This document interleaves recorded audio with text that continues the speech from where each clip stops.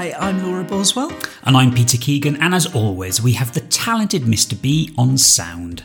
Welcome to our weekly episode of Ask an Artist, the podcast where we help you to make the leap and become a working artist.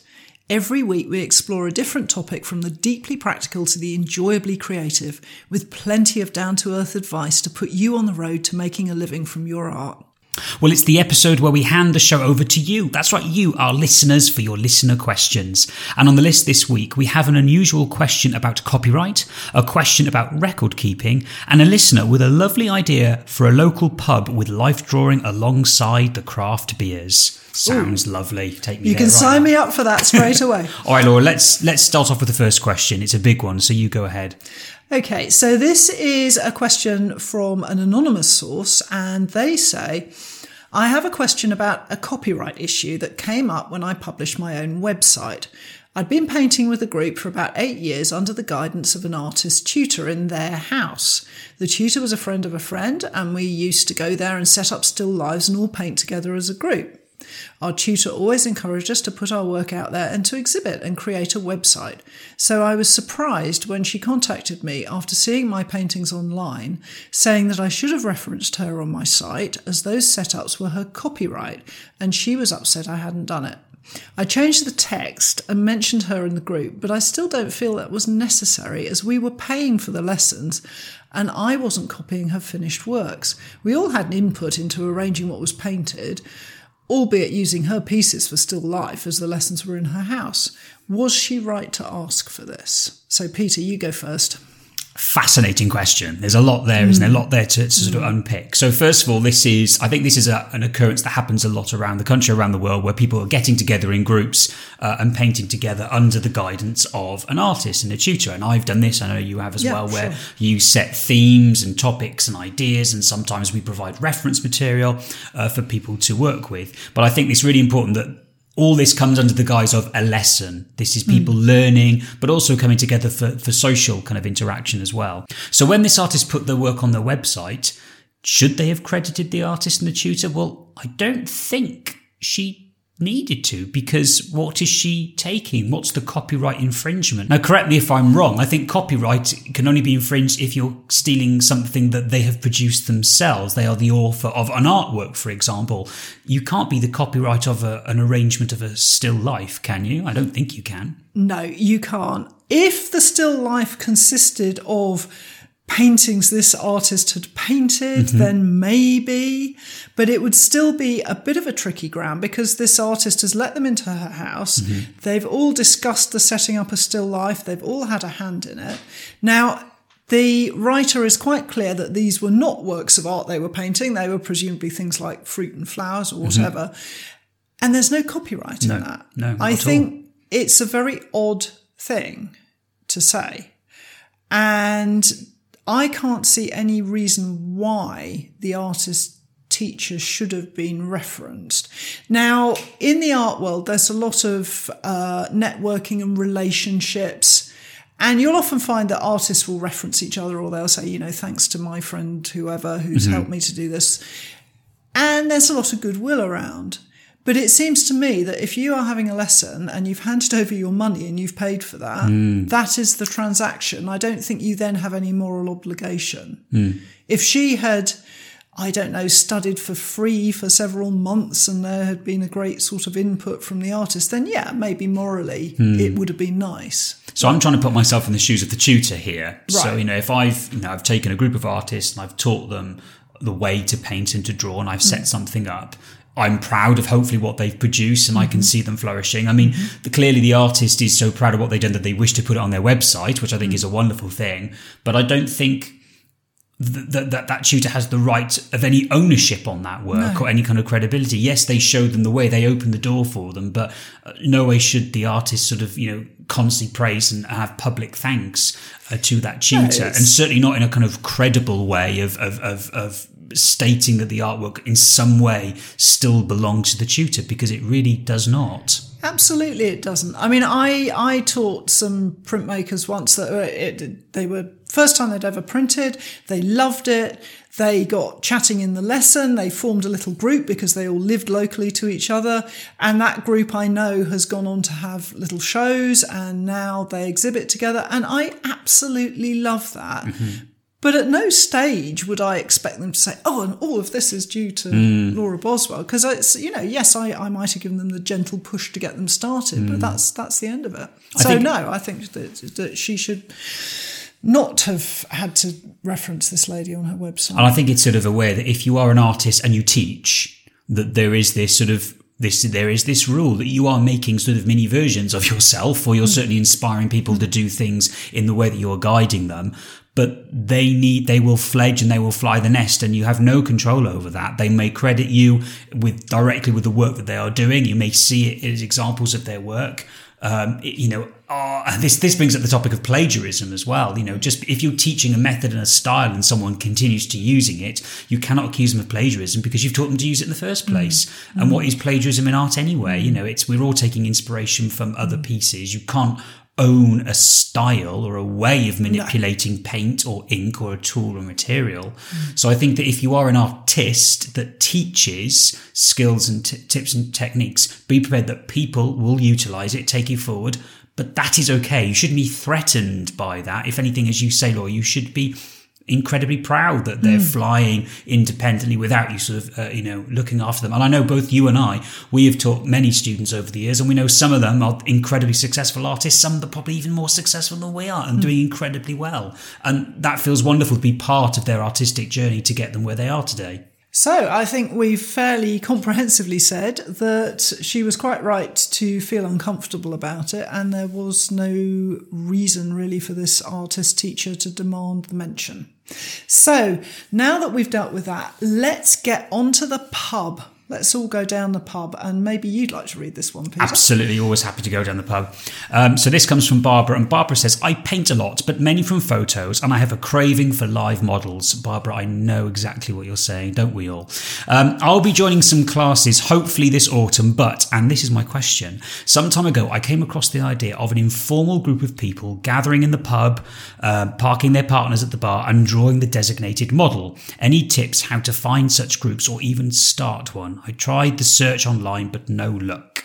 So this is an artist that's in a community, and she's not feeling that she's involved in any community yet. So she wants to build her own. And I think that's wonderful. I think that this is where ideas and groups sort of start to come about.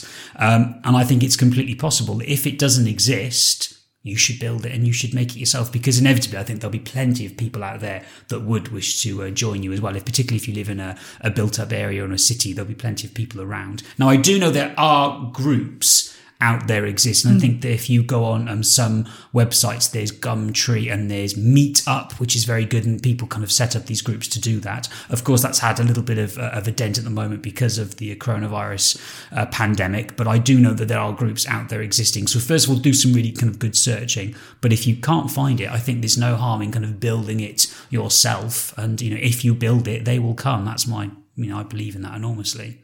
I totally agree with you. I think also the other things that are worth looking at is to see if your local council or area organisations have any help or information about either groups that exist or help with forming groups. Now, the other thing is the pub, because I know that pub landlords are quite often keen to diversify and pull people in and are up for new ideas.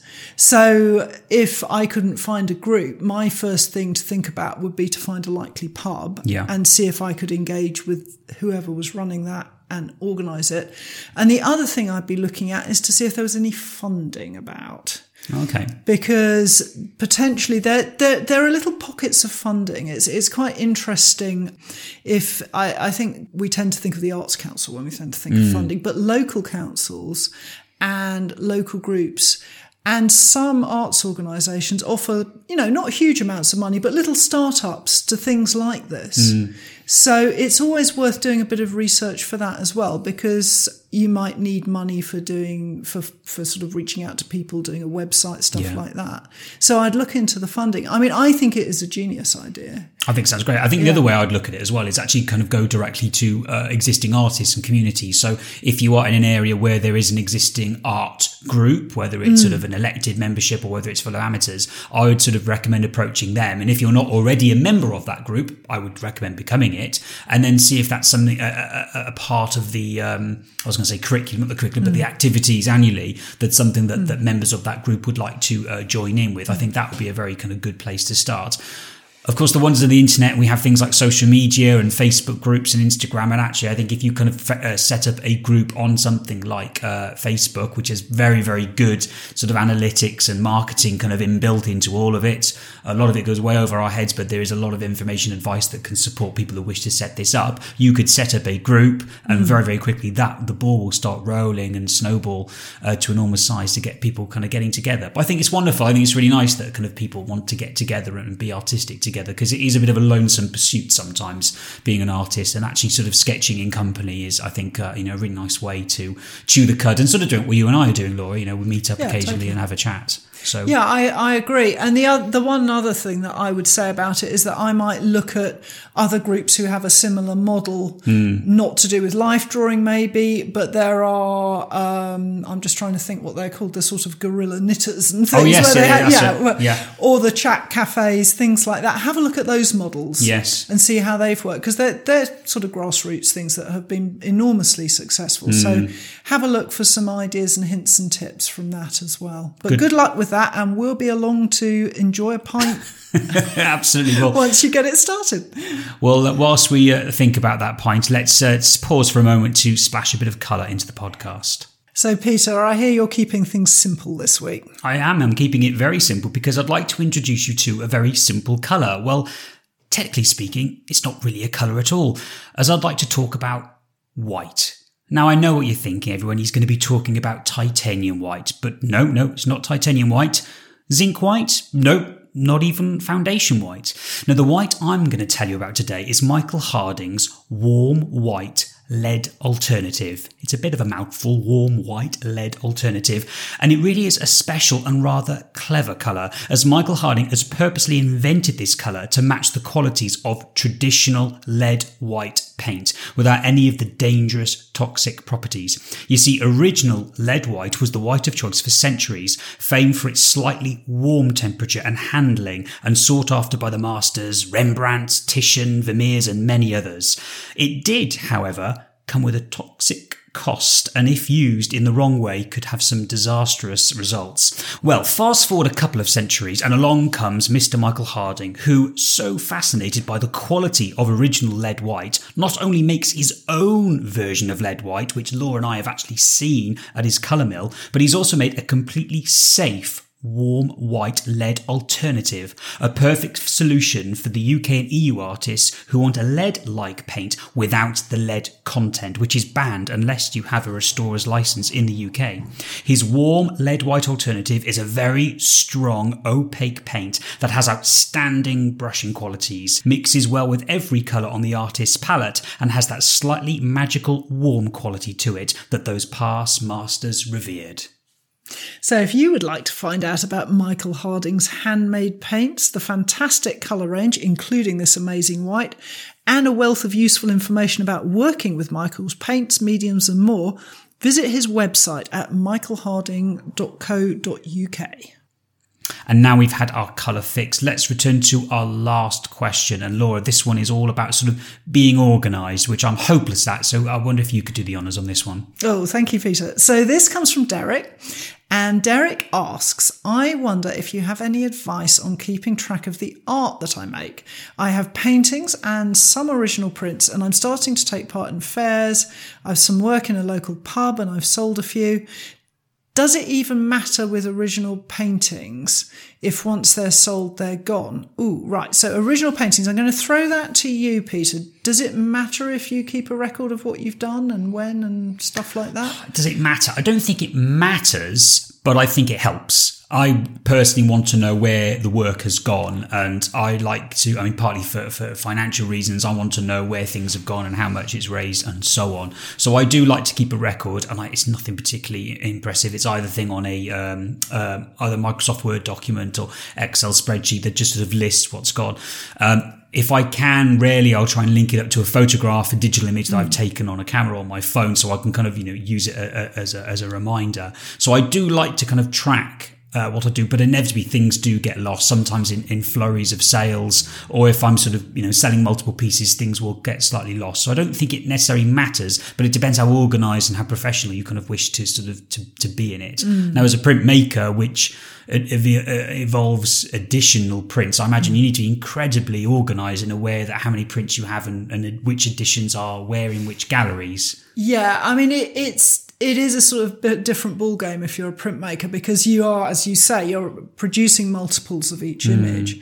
And it is important in that case. It doesn't have to be anything very complicated. I mean, these days I do it all on computer as part of my website and all sorts of things like that. And it's very clever.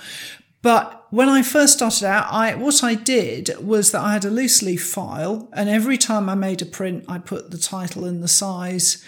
And I have a feeling I stapled a photo of the thing to that piece of paper. And then I just listed all the prints, gave each one a line.